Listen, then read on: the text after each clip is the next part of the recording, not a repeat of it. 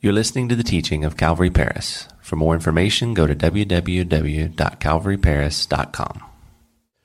This morning we're going to be looking at a study called Growing in Grace. Growing in Grace. And the song that we just sung was perfect for this study because it's talking about how the church is to be unified in love and building each other up, not tearing each other down, not condemning each other, not judging critically each other in the church. And so really this is something that I think is a really practical, down-to-earth study that we're going to be looking at this morning in 1 Corinthians chapter 8.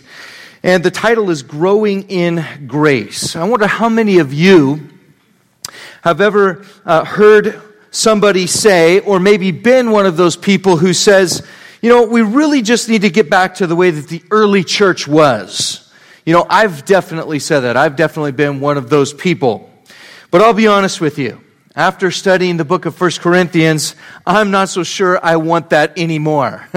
We have covered some major issues in this letter so far. We've dealt with pride, division, sexual immorality, pride, various marital issues. Oh yeah, and did I mention pride? Because that was a big one in here. It's all throughout the letter. And if we're all honest with each other, every church has its issues, doesn't it? We are, after all, one big dysfunctional family. We need to admit that. But we're God's dysfunctional family, okay? Let's not forget that. We are God's children. Praise the Lord for that. Now today we come to the issue of eating meat that was sacrificed to idols. And that's what Paul is going to take the time to deal with here in chapter 8 and also 9 and 10 a little bit too. And I know some of you are this morning just going, phew, I was wondering when we were going to get to that issue because my neighbor has been inviting me over for tri-tip that's been sacrificed to an idol, right? How many of you are like that? Well, of course not, but in the time that the letter was written, guys, the Greeks worshipped a pantheon of gods, means multiple gods, and each one had its own kind of idol, its own ritual for worship. There were daily sacrifices at all of these different idols, and each one of them, sacrificed meat. And so there was a lot of meat available, and so they would discount it in the marketplace because they wanted to move it. They wanted to move it through the marketplace, so it was sold at a discounted price. And so it seems that there was this issue in the church that arose where there's a question that they wrote to Paul about, hey, what do we do about this? Because there was this spiritually mature camp who, they thought they were spiritually mature, but they were the strong in grace. They felt that they had the liberty to eat this meat. Then there was the other group who had a weaker conscience. That is, they were weak in grace. And they thought that they would be influenced by the demons in a negative way if they ate that meat that had been sacrificed to the idols. Now, obviously, in our times, we don't experience this exact issue. But let's apply it to today's culture. Let's apply it to our experience as Christians. This is the issue in chapter 8. It's Christian liberty. We're talking about the gray areas of our lives that we don't have specific instructions for from the Word. Practices that may not be mentioned specifically here in the Scriptures. So the issue today is, what does a Christian have liberty to do as it relates to God's grace? Now, obviously, this is going to eliminate the clear areas. Let's not confuse the two. There are essentials and there are non-essentials. Now, when it comes to black and white areas such as lying or drunkenness or sorcery, which is that Greek word pharmakeia, which is, any chemical substance that messes with the brain. I think it's drugs and that sort of thing. All of those things, lust, okay, that's black and white issues. We don't mess with that. That's off limits for the Christian. We shouldn't be even dabbling in those things. But when it comes to gray areas, like alcohol, for example, and let me just give a quick disclaimer. I am not endorsing any of the things that I'm going to mention in this sermon. In fact, I'll share my personal stance on alcohol.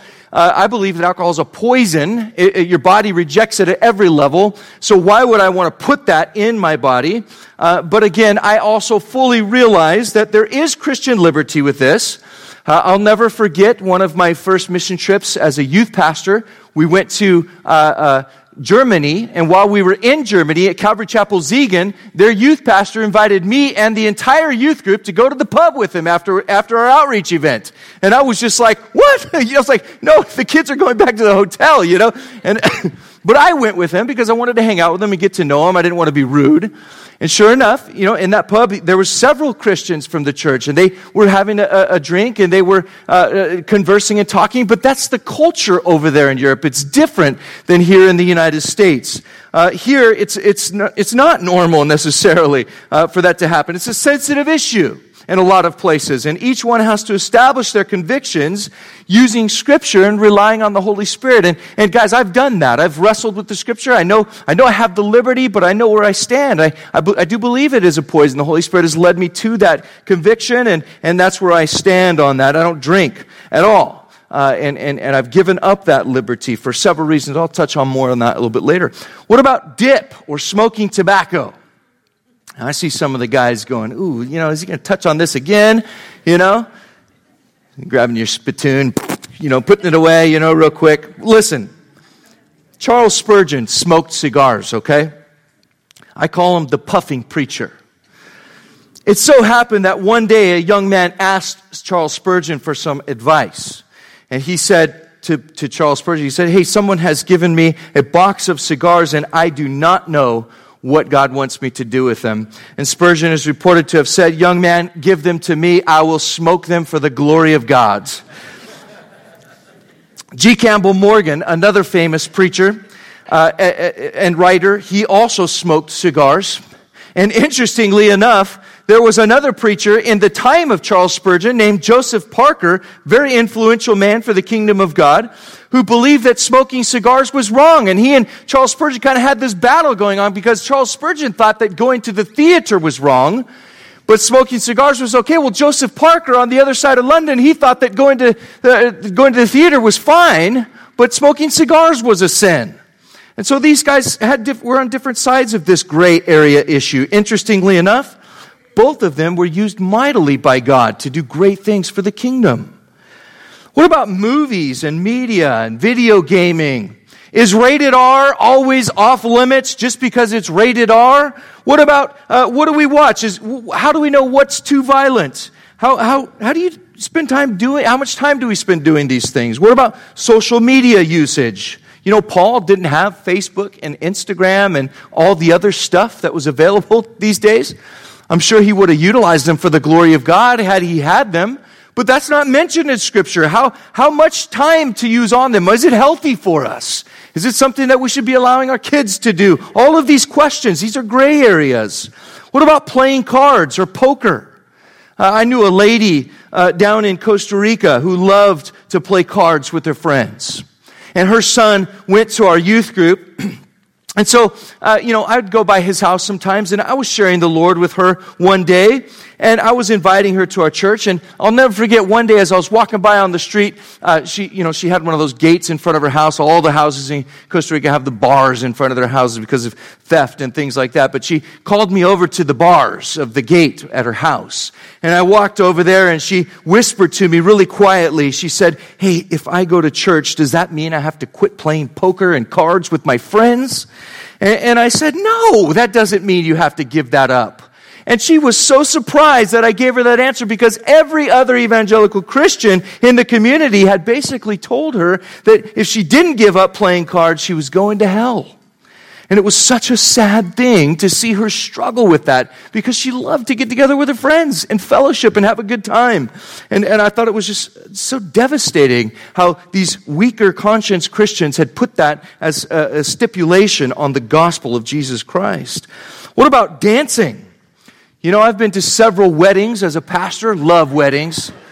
That's my favorite signature move, by the way. But you have to be at a wedding that I'm at in order to see it, okay? But I do want to let you know, hey, what about dancing? It's not in the Scriptures.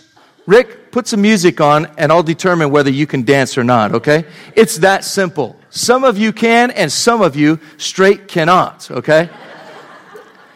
What about which translation of the Bible should we use? You've got the King James only crew out there, Careful of those guys. If you're one of them, you can come and talk to me. But I don't see eye to eye with you on that view. But what about, how do we baptize a person? Is it facing forward? Is it kneeling down, laying back? Is it in the name of Jesus? There's a lot of gray areas. What about what styles of music should we use or listen to? What kind of fashion and clothes should we wear? What kind of a car should I drive? What kind of a house should I live in? Are these things stumbling somebody? These are all gray areas, guys, that the Scripture is not explicit about how we should do it. So we need to be very careful in the church that we don't get into debates that lead to divisions over doubtful things. Let me repeat that. Be very careful that you are not a Christian who is out debating and dividing over doubtful things. What am I referring to? Romans chapter 14, verse 1. Paul said, receive one who is weak in the faith, but not to disputes over doubtful things. There are doubtful things, like what a person may think is right or wrong and what they can allow in their life. We're not to sit around and argue them into seeing things our way. Again, this is dealing with the gray areas only. I want to clarify that. When it comes to areas that the Bible addresses, listen, that's the gospel truth. We need to obey the Word of God. But when the Bible is silent, we need not become dogmatic or divisive about something. We shouldn't be dividing over non-essentials of the faith, guys. So in the essentials, we strive for unity. We stand for truth. We fight for what is right. However, in the non-essentials, we need to learn to major on love and grace. A non-essential issue, guys, would be kind of like setting up a Christmas tree in the church. But you'd be surprised what kind of church fights happen over silly things like that. Now, in studying this week, I came across a poem by an anonymous author called A Modest Creed. And it goes like this. Believe as I believe, no more, no less, that I am right and no one else. Confess. Feel as I feel, think only as I think. Eat what I eat and drink what I drink. Look as I do always as I do, and then and only then I'll fellowship with you. It's written by an anonymous writer. But what religious arrogance is expressed in that poem? That's exactly what Paul is warning us against in this chapter. So now we've covered that this is the issue that we're facing. I want to get into the chapter, but first the theme for chapter 8 is that love builds people up. Okay, guys? Christian love is going to always result in the building up of others. We're not to be stumbling blocks. We're to be stepping stones that actually build one another's lives. Now, there is such a thing as tough love from time to time. And Paul has displayed that for us in this letter. Some of the things he's going to write about are very tough issues, but he addresses them and he confronts the people because he loves them, and he's seeking to edify and to build them up. Now, love is really going to help our church to avoid the two most common extremes when it comes to this topic. What are those two issues? Legalism and liberalism. On one extreme, you have the legalists, those who adhere to legalism. What is legalism? It's a fleshly attitude that conforms to a code in order to exalt self. Let me say that again. It's a fleshly attitude that conforms to an external code of rituals or whatever it is in order to exalt self. Hey, the focus is on yourself. It's about crossing the boxes, or crossing the T's and dotting the I's and checking the box and getting the stuff done so that outwardly you appear to be a very holy person. But on the inside, you could be miles and miles from a relationship with the Lord. That was the Pharisees. Selfish, focused on externals. They wanted to look good. I could imagine those Pharisees saying something like, we don't smoke, we don't chew, and we don't go with people who do. On the other extreme, though, you've got liberalism. The liberalist is a person who has a fleshly attitude as well that focuses on freedom from the law and all restraints on behavior. Hey, it's all about grace. Hey, I have liberty, and everything is okay. And they have no restraint on behavior. That too is also focused on selfish individualism and is equally wrong. Both of those extremes will divide a church. Both of those extremes are selfish in their core. In chapter 8, Paul is telling us we need to find a biblical balance. We need to have liberty, but liberty that is tempered by love. Love first for God, and then love for the brother or the sister for whom Christ died. He really expresses this in three main ideas or points. And the first one on your outline, if you're following along, is that we need to be concerned about our own attitude. Verses 1 through 3. Look at those verses with me. It says, now, concerning things offered to idols, we know that we all have knowledge. Paul's backing up a statement that they've already said, obviously. They all know that they have knowledge. But then Paul says, knowledge puffs up, but love edifies. And if anyone thinks that he knows anything, he knows nothing yet as he ought to know. But if anyone loves God, this one is known by him, by God. So let's pause right here for a moment. Paul's letting the Corinthian church know that knowledge puffs up. Knowledge puffs up, doesn't it? Why, just this morning as I was on my getting ready for church and just about to leave, I noticed that my children were kind of having a discussion at the kitchen table over breakfast. You see, one of them happened to be in the know about a certain fact.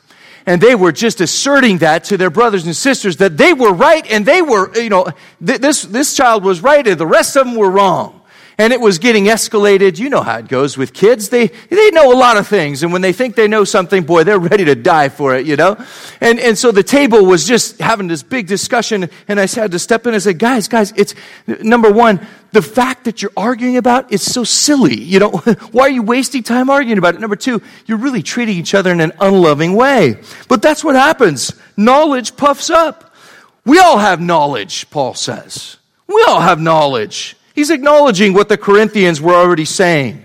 They were saying, look, we all know that eating meat, whether sacrificed to an idol or not, it's just eating meat. Paul's like, yeah, we know that. But then he says, your attitude stinks, though. Your attitude stinks. And Paul's pointing that out. He tells them, once again, you're puffed up. You've got an ego problem, an I problem, we might call it. The definition of knowledge is simply the state or act of knowing something to be true. That's what knowledge is. It's just a simple knowing that something is true. But it's also been said that knowledge is passing from a state of unconscious ignorance to a state of conscious ignorance. I like that. It works good for me. I go from unconscious ignorance to conscious ignorance. That's what knowledge is in my life. I'm just a conscious ignoramus when it comes down to it. Well, it's also been said that the human body is sensitive. You pat it on the back and the head swells. Knowledge, however, when it is gained only for knowledge's sake, it's actually detrimental to God's plan for the church. You might have a big head, but you could have a little heart to go along with that. That's what the Corinthians were facing. They had big heads, but little hearts. Now, in contrast to knowledge that puffs up, Paul says that love edifies. Verse 2 and 3 there in chapter 8. Love edifies. He states that their statement about knowledge proves that they obviously don't have the right attitude towards their weaker brothers. What is the right attitude that we're to have, guys? Romans chapter 12 and verse 3 tells us. It says, for I say, through the grace that is given to me, to everyone who's among you, not to think of himself more highly than he ought to think, but to think soberly, as God has dealt to each one a measure of faith. So listen, guys, we're not to go around thinking grand thoughts of ourselves, that we're more than what we really are. It's been said that true humility is the ability to be honest about yourself. What are your gifts from the Lord? What are your strengths? What are your talents? And what are not your gifts? And what are not your strengths? And what are not your talents? It's always hard when somebody thinks that they have a gift of singing and they don't, isn't it? And they're just belting it out, man, and whoa, going for it. And you're just like, oh my goodness, somebody needs to break it to this person that they cannot sing. I'm one of those people, okay? Just so you know. I claim that verse. Even I will sing. That's back in Deuteronomy. But anyways, we always have room to grow. That's my point, guys. As Christians, we need to learn to set aside egos. And we need to think serious thoughts about ourselves, not puffed up thoughts, not arrogant thoughts. This is where love comes into play. Notice in verse 3 that love for God is the key here. You see, when we know that God knows us, that He knows our hearts, and yet He still loves us, that should motivate us to love Him back, and it should motivate us to love others in the way that God loves us. You remember the story of the Good Samaritan, right? That Jesus taught to His disciples when He was teaching them about love, brotherly love. There was the priest who worked at the temple of the Almighty God and knew the law, knew God's heart, but he had the head knowledge, but he didn't have it in his own heart. And as he walked down that path and saw that man that was beaten and laying there for dead, left for dead, he moved to the other side and passed on by. We also know that there was a Levite who came from the tribe of those that were called to be set apart unto God and to serve the Lord. He had head knowledge. He knew what he should have done, but he too went to the far side and crossed by. It was the Samaritan who came, and on the other hand, who was motivated by love to pick that man up out of the road, to take him to the inn, and to care for his wounds, and then to leave money for the future care of that man. That man really captured the heart of God. And that's the heart that you and I are to have. So the application for us here this morning is that if you're going to be a true Christian, if I'm going to be a true Christian, then we need both knowledge and love. You see, Paul is not against having knowledge. Christianity is not against having knowledge. No, we're all about studying. We're all about gaining knowledge, but if that knowledge is just leading us to be puffed up, then it's not doing what God wants it to do. That knowledge needs to be coupled together with love, the love for God and love for people. And we come now to Paul's second main idea in this chapter, and that is to be concerned for your fellow believers' knowledge. Be concerned about your own attitude, but also be concerned for your fellow believers' knowledge. Verses 4 through 8 says, "Therefore, concerning the eating of things offered to idols, we know that an idol is nothing in the world, and that there is no other God but one.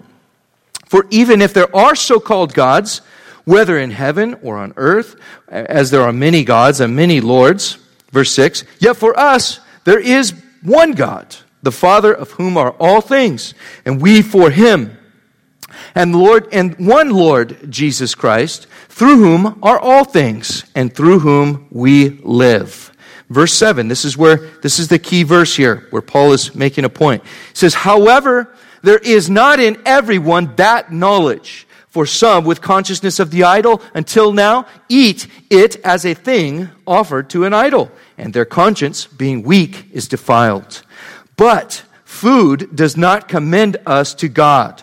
For neither if we eat are we the better, nor if we do not eat are we the worse." Let's pause right there. So Paul is saying, look, you guys know a lot. In fact, here's what they know. And he starts there in verse 4, listing several things that the Corinthian believers were boasting about. They were boasting about their knowledge, the things that they knew. And he says, yeah, look, you guys know a lot. You know that idols are not living entities. That's good. It's good that you know that. Hey, there's a lot of things that people worship. There are a lot of things that are out there that exist as idols, but they are not living entities. And then he says, there's only one God, the God of the Bible. And he says, you guys know that. That's good. Glad that you know that. Thirdly, he says that names and realities are different. Hey, you could call something God, but that doesn't mean that it's actually true, because there's only one true God, the God of the Bible. He also says, he acknowledges that one true God is also the source of our existence. We exist for Him. Yes, God created us so that you and I can enjoy Him and glorify Him forever. That's why God created us. And the Corinthians, they knew that, but they also knew that there was one true Lord. There's only one true Lord. Every knee will bow before Him. Every tongue will confess that He is Lord. So if that's true, he's the source of our life and we live for him, that's all facts. Those are all things that we know. You know, a lot of Christians know those things. But it's not about what you know. It's about what you do with that knowledge. And in this chapter, Paul, he makes a point, hey, you know a lot, but here's what you left out. Here's what you're forgetting in verse 7. Look back at verse 7. In verse 7, Paul points out what they didn't know, what they had forgotten. And that is that not everyone has all of that knowledge. Not everyone knows those things. So we see that knowledge here by itself was saying, hey, I have liberty. But love, on the other hand, says, I don't want to stumble my brother. I have knowledge, I have liberty to do these things, but love, the motive of love, needs to be coupled together with that and say, look, I don't want to stumble my brother. Notice there in verse 8, Paul is making the point that it's not the exercising of liberty, nor the having of the weaker conscience that makes a person spiritual. Did you notice that? So those of you that might be going around thinking you're spiritual because you don't do certain things, you're not really spiritual because of that. Let me plug it into an example. Some Christians get caught up in certain things. You know, they might boast about, well, we don't have a Christmas tree, they might say. We don't believe in that. And that's fine. If that's what God has led you to and that's your conviction, that's great. But listen, that is not what makes you a spiritual person. According to verse 8 right here. Others will say, well, we have liberty to drink. We have liberty to drink a beer, to have a glass of wine. Well, that's great. But you don't need to go around boasting about that because guess what? That's not what makes you spiritual. That doesn't commend you to God. You're confused with that. So we need to be careful there. You know, there was a moment in my being a pastor of the college and career group back at Calvary Chapel of Vista, I'll never forget. There was a really good friend of mine who joined Youth with a Mission and went on a trip to Africa. And it was a life-changing trip for him. While he was over there in Africa, God was really doing a work in his heart, setting him free from a lot of bondage, a lot of spiritual bondage. You see, he was kind of a legalistic person. He would condemn other Christians for doing certain things, certain practices that were, gray areas.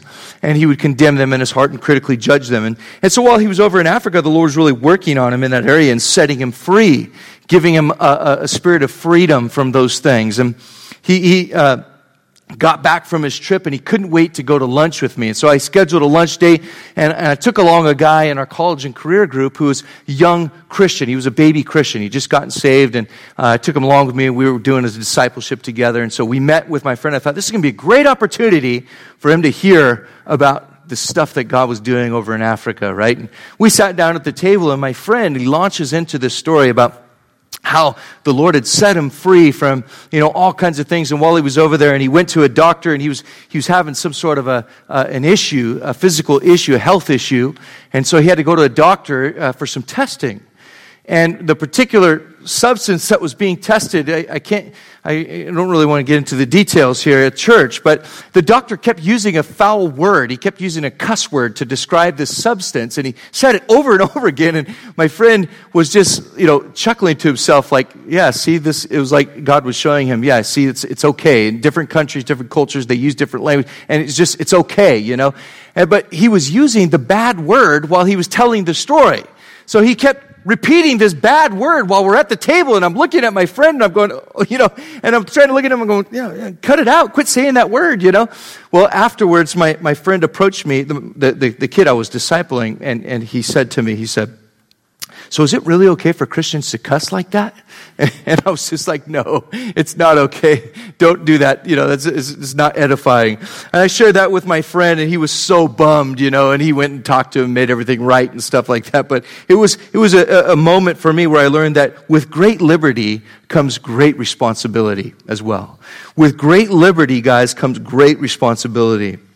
So the question comes up, well, how are we then? How are the strong supposed to relate to the weak, the weaker brother? And by strong, I mean those who are set free in grace. How are they to relate to those who have a conscience that is easily stumbled by knowledge?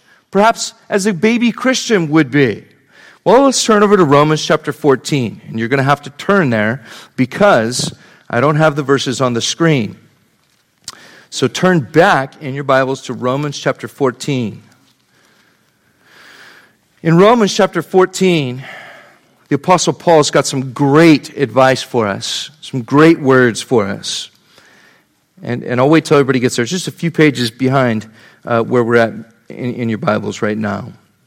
Romans chapter 14, starting there in verse 1, says, "Receive one who is weak in the faith, but not to disputes over doubtful things. For one believes that he may eat all things, but he who is weak eats only vegetables."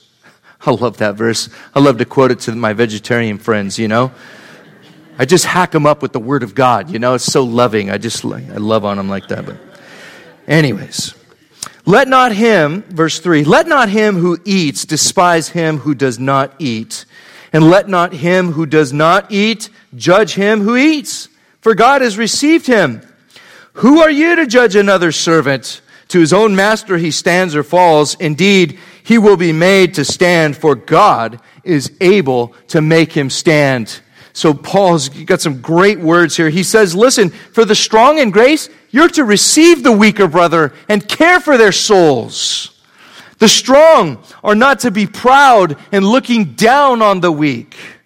And yet also notice that Paul has some counsel for the weaker conscience brothers. He says they're not to be judging the strong because of their liberty. They're not to become critical of them just because they practice a greater freedom than they themselves have in their conscience. So here's the application, guys. We need to be asking ourselves the question, am I stumbling anyone?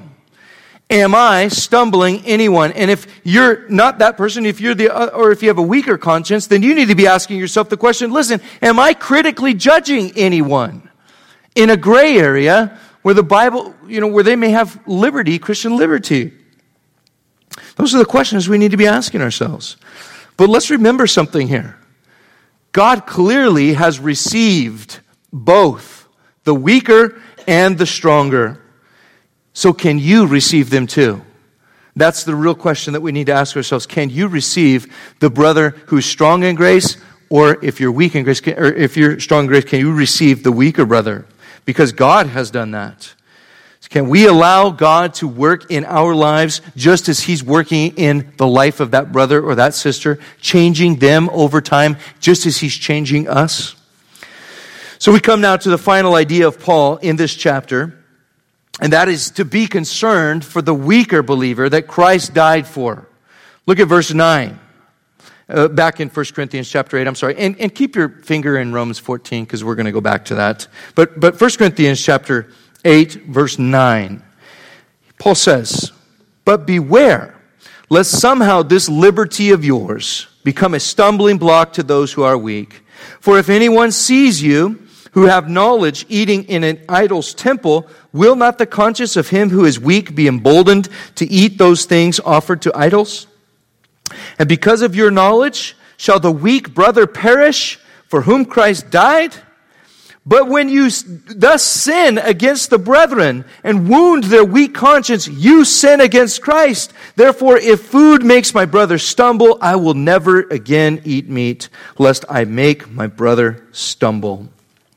So notice with me, guys, there in verse 9, we find the principle. The principle Paul is telling us is, don't let your liberty become a stumbling block for a weaker brother. That's the principle here.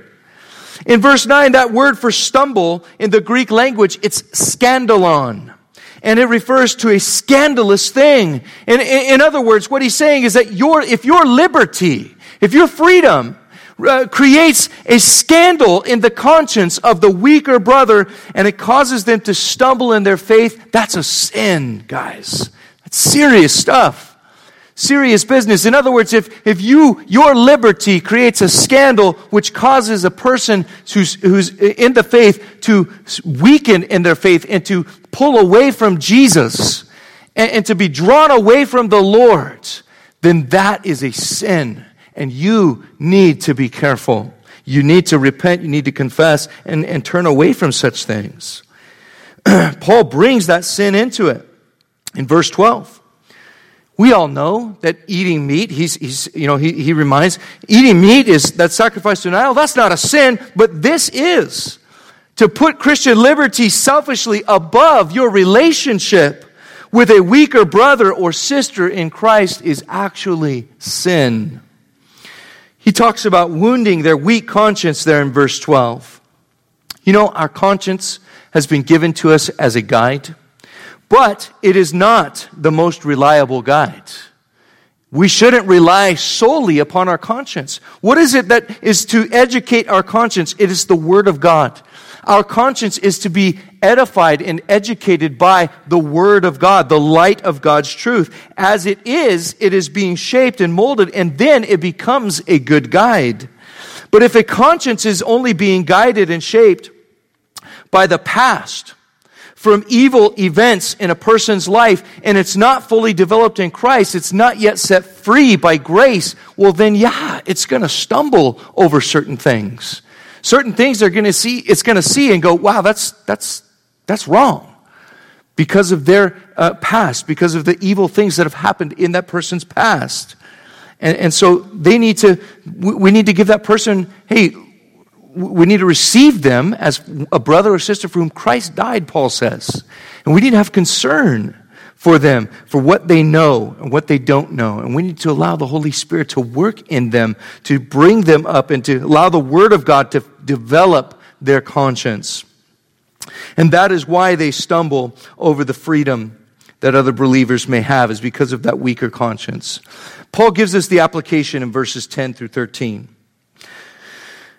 The application is so simple. I'm not going to read the verses right now, but notice there in verse 13 that Paul was willing to allow his own body to suffer rather than to cause a weaker brother their soul to suffer. That's a great example, guys. To anybody here who's a leader of a family, to anybody here who's a leader serving in church, to anybody here who is a pastor, myself included, if we are going to be spiritual leaders, then listen, we need to learn to lay down many of the liberties for the sake of others. For the sake of our wives, for the sake of our kids, for the sake of our brothers and sisters in the Lord. Guys, that's just something that has to happen. Now, I said earlier, my personal conviction is when it comes to alcohol, is that I'm not going to touch it. I'm not going to drink. That's my personal conviction. And I've come to that personal conviction through the studying of Scripture, believing that, that's a substance, it's a poison to my body. My body's a temple of the Holy Spirit. Why would I want to do that? And that being also something that also, on top of that, I would hate to stumble a brother or a sister in the Lord that had a weakness in their conscience regarding that area of Christian liberty. I would hate it if I was the cause for them to be departing from the faith or to be drawn away from Jesus. And so in that area, I've laid that liberty down. And that's something that I believe that as Christian or as spiritual leaders, we have to learn to do. Not just that area, I'm talking about any area that could stumble somebody in our lives. Listen, when you have a baby, you baby-proof that house. I remember when we had our daughter Eden, my firstborn. She, we went over the top with that. I guess parents do that with their first kid somehow. But, I was sticking those little plastic things in every single outlet in the house. I was baby-proof in the cabinets and the drawers. Those things that you come back to them later and you're like, how do you undo this again? I was adult-proofing the house, basically, in my case. It was too much for me to handle. But we don't leave guns or knives laying around when we have toddlers wandering around in our house, do we? No, because that would just be wrong. Because of their stage of life and their level of what they can handle and what they can't. So why would we do that in the church, guys? What makes us think that we can just go ahead and put our Christian liberty above and beyond anything else in our relationships with our brothers and sisters in the Lord? It's not right. We need to learn to receive the weaker brother. Let me wrap this up this morning with this application. Flip back over to Romans chapter 14. Romans chapter 14. I want to read verses 13 through the end of the chapter. Such good counsel, guys, right out of the Word of God. Let's let it bless us this morning as we read it. Follow along in your Bible. Romans 14:13. Paul says, "Therefore, let us not judge one another anymore, but rather resolve this, not to put a stumbling block or a cause to fall in our brother's way. I know and am convinced by the Lord Jesus that there is nothing unclean of itself, but to him who considers anything to be unclean, to him it is unclean. Yet if your brother is grieved because of your food, you are no longer walking in love. Do not destroy with your food the one for whom Christ died." If you underline Bibles, underline that one for whom Christ died. "Therefore, do not let your good be spoken of as evil. For the kingdom of God is not eating and drinking, but righteousness and peace and joy in the Holy Spirit." So listen, guys, the kingdom of God is not these activities, these gray area activities, but it's really righteousness and peace and joy in the Holy Spirit. That's spiritual maturity. That's where our spiritual life comes from. Verse 18, "For he who serves Christ in these things is acceptable to God and approved by men." Verse 19, "Therefore let us pursue the things which make for peace and the things by which one may edify another. Do not destroy the work of God for the sake of food. All things indeed are pure, but it is evil for the man who eats with offense. It is good neither to eat meat nor drink wine, nor do anything by which your brother stumbles or is offended or is made weak. Do you have faith? Have it to yourself before God. Happy is he who does not condemn himself in what he approves. But he who doubts is condemned if he eats, because he does not eat from faith, for whatever is not from faith is sin." So listen, guys, we're to be guided by the Holy Spirit in these things. Hey, if you have faith that something is your liberty and it's okay for you in Christ, hey, have that between yourself and the Lord. That's great. But if you don't have that faith and you're not sure that you have liberty to do that, well, then the Holy Spirit is convicting you on that. Hey, stand firm. You need to get into Scripture and find out why you need to have that conviction, or maybe why you don't need to have that conviction, why you've been set free from that. But that's the Word of God, and it's meant to lead us and guide us in these areas. You know, Spurgeon eventually stopped smoking cigars. He was walking along one day and he saw a sign in a tobacco shop window that said, "We sell the same kind of cigars that Spurgeon smokes." And he realized in that moment he was stumbling many. And because he didn't want to be responsible for causing others to violate their conscience, he stopped smoking. What is there in your life this morning that is stumbling somebody else? Perhaps your children. You know, I talked about alcohol before. I'm going to talk about it again. I'm going to beat that dead horse. But listen, I don't want to stumble my kids. I don't want them to see something that could cause them later on. Would I open a crack? I don't want them to have the opportunity to bust wide open and to walk in that. It would break my heart. But, I'm not saying that's going to happen. But I have to deal with that before the Lord. So, that's the question I'm asking you this morning. Is there anything in your life that is stumbling someone else? Perhaps your children. And on the other hand of that, is there something in your life that you're critically condemning others or judging them in that's not right? Okay, we have to ask ourselves that question as well.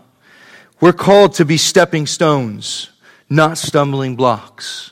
We're called to be building others up in the kingdom of heaven, not tearing them down.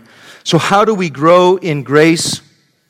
Well, I've put some points in your outline. I'm not going to go over them right now because that's your homework. I want you to take that home today, and in your life group or in your family devotion or in your personal quiet time, I'd like for you to take that out and just to look at that list and to go over that, because I think it has some great application points of how you and I can grow in grace as Christians. Let's pray.